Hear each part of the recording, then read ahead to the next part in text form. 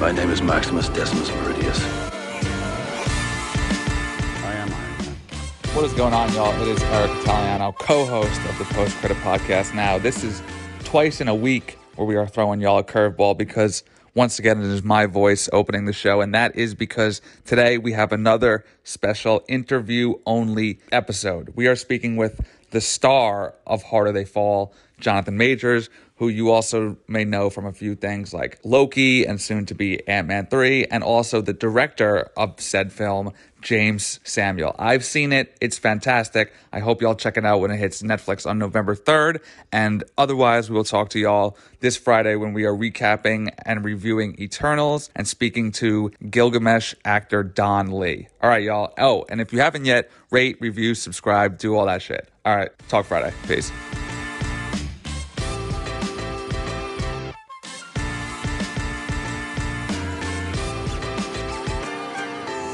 How are you today, brother? Well?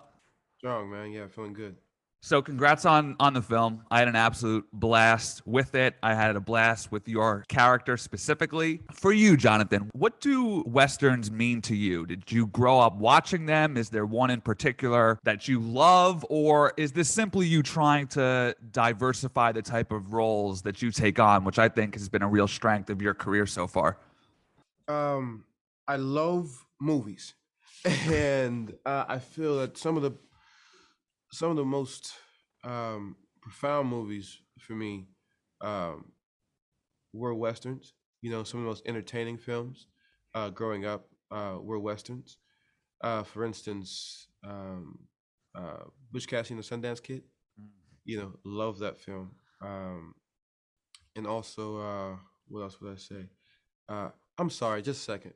Whoa!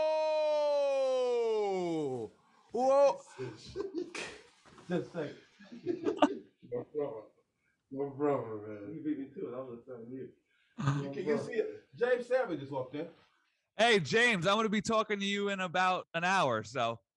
Oh, bro, I didn't want to disturb. I couldn't resist, man. No, you're good, man. It's good to see you both. Yeah, I'm next door. Tata's room. You know you started some shit like that. Because I've done it. I was not doing it. Okay. Vomit.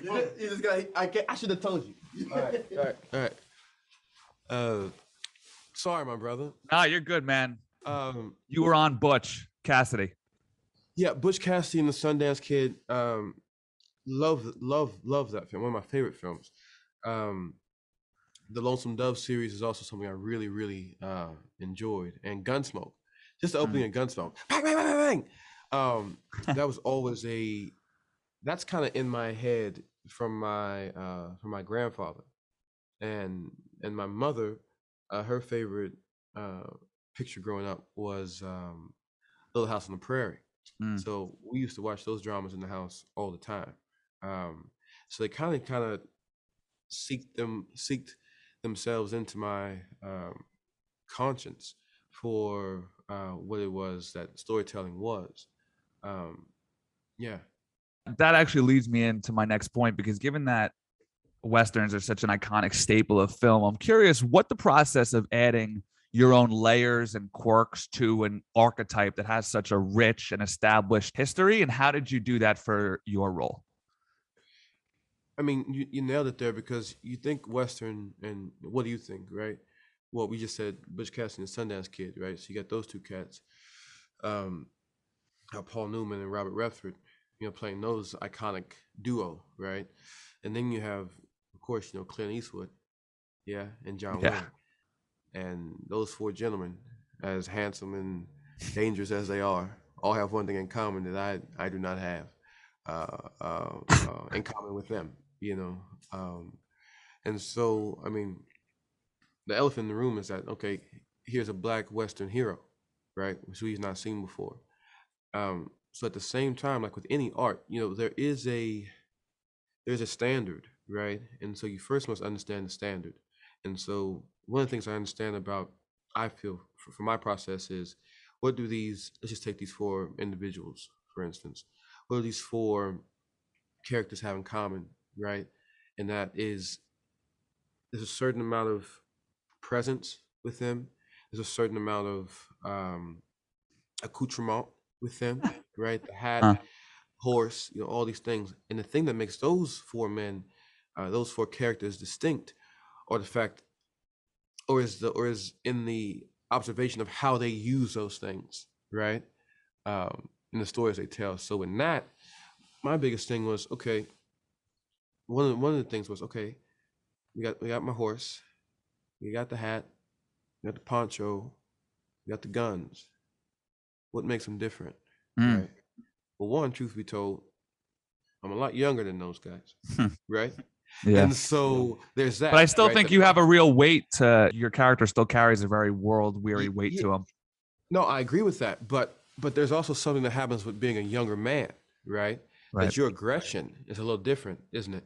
Right? Your risk taking is a little different. You're willing, and there's a certain confidence, right? Because Nat has made his way from slavery, right? The autobiographic info is that Nat Love was born a slave, right, in Tennessee, and then journeyed all the way to the West, in the elements of our story, right? What type of individual is that, right? And so one of the big things I was focused on is that the level of stakes, right, and the level of risks that Nat was willing to take. And on a scale from 1 to 10, he was pretty much at a 10, right? He was willing to do anything, right, to exact revenge on what it is that was done to him, because what was done to him was so violating. Monstrous. Where does badass, anti-hero, romantic, slick gunslinger rank in terms of the types of parts that an actor can take on? And do you pursue specific types of roles like this, or do you just sort of react to what comes your way? And if so, what's left on that sort of types of roles that you hope to take on? You said what's next on that? On that? Well, if you're consciously planning what type of roles that you want to take on, do you have like a roadmap or? No, well, I will say this, that it's quite flattering that you say all those things about Nat. You know what I mean? Oh, dude, I thought you were so cool. I just thought you were so slick, man. Just such a dope character. Like, I imagine being a gunslinger that is also romantic and cool as hell is probably as good as it gets for acting, Yeah, it's cool, man, because really it's like, it's the constant gardener, theory, where it's like you just keep working on these small things, and as the film, because you don't know he's going to have that romantic side to him at the beginning in the church, right? You don't know that. You also don't even know that he can ride a horse like he can ride it, right? So it's morsels, right? It's like, okay, this is who he is at this moment. This is who he is at this moment. And then when it's all said and done, 2 hours and 10 minutes later, you go, how? How does this man, how does this happen? And I ask the same question, I go, how? Because to me, my only objective that's kind of outside of a script is to look at everybody individually. And I believe that you have to find what's peculiar about someone, right? And highlight that. Their quirks. And if he's confident in that, in the quirks or in the peculiarity of himself, it is just natural, right? It's just natural, right? The peacock doesn't feel more whatever because he can do the tail thing.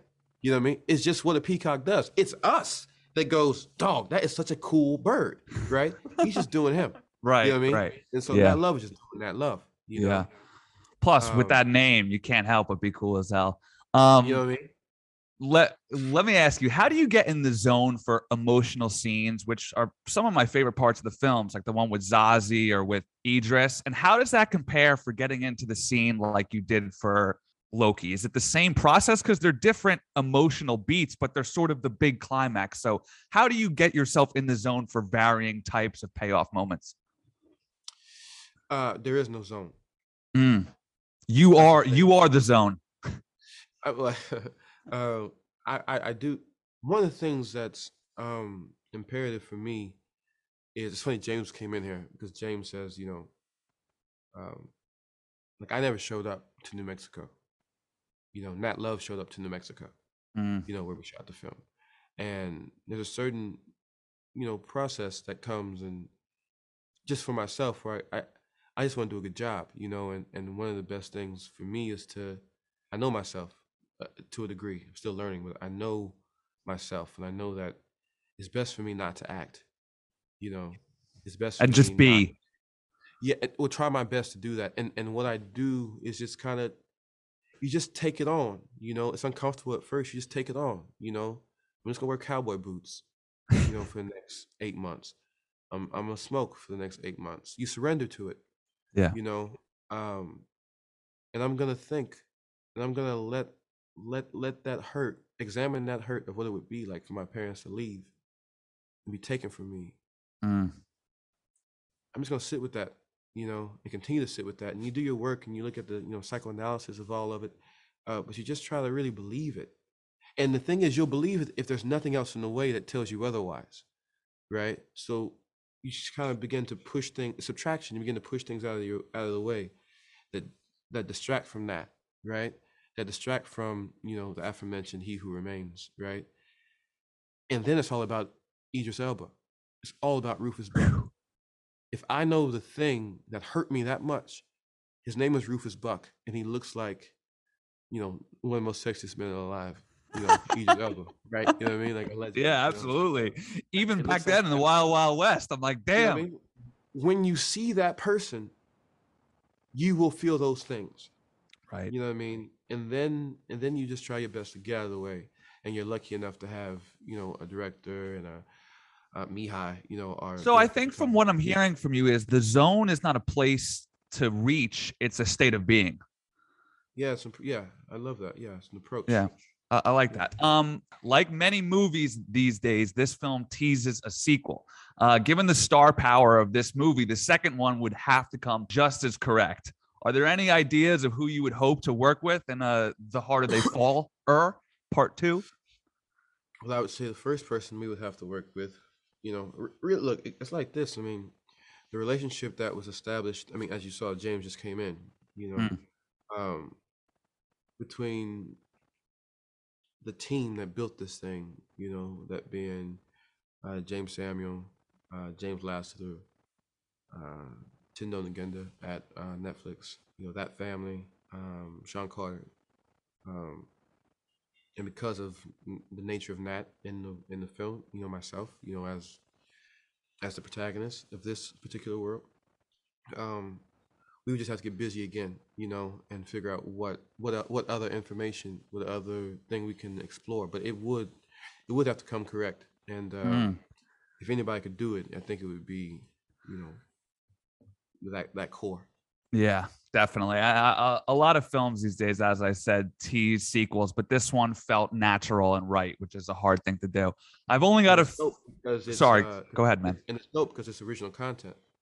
Absolutely. Absolutely. Really Now, I've only got a few minutes left, so I just want to swing over to your newly burgeoning Marvel career. Now, every time I talk to somebody who works in Marvel, I always feel sort of bad because I can only imagine the amount of questions that they get. But Yeah. that said, it is part of my job. So I do want to ask you, what are you hoping that Kang brings to the MCU that hasn't been done before? And what about that character is appealing to you as an actor? Well, what's appealing to me about the character is that I get to work. You know, I get to work. You know, which means I get to explore. I get to explore my own humanity and kind of put that on display for, you know, because it's Marvel, a massive audience, right? And that's really cool for me. You know, that's kind of what when I was sitting in North Carolina or New Haven, you know, in drama school, it's like what you always wanted, you know, in a way. And what I feel Kang brings to the MCU is, you know, something for our heroes to go up against, you know, and that's cool because you learn more about it. There's conflict, you know, and I get to be a part of that. So Yeah. I apologize. I mean, No. By all means, man. I've got to yeah. fish a bit. I got to try. Let me Yeah. ask you one final one related to Marvel that's not quite as deep. Did you feel your brain explode when they were explaining all the multiverse stuff to you? And do you remember the exact moment that you got the call that you had been cast as a major MCU villain? And what was that like for you? That was beautiful, and I can speak to that. I was in New Mexico. We were shooting Harder They Fall, and I was in New Mexico Uh, I think actually smoking a cigarette or something. I think. Perfect timing. Yeah, and my team called, and I was with a very dear friend of mine, and we were just kind of sitting, and I just had to walk off. I was like, "What? They want to do what?" And the thing about it is, like, initially it's just a job, right? Mm.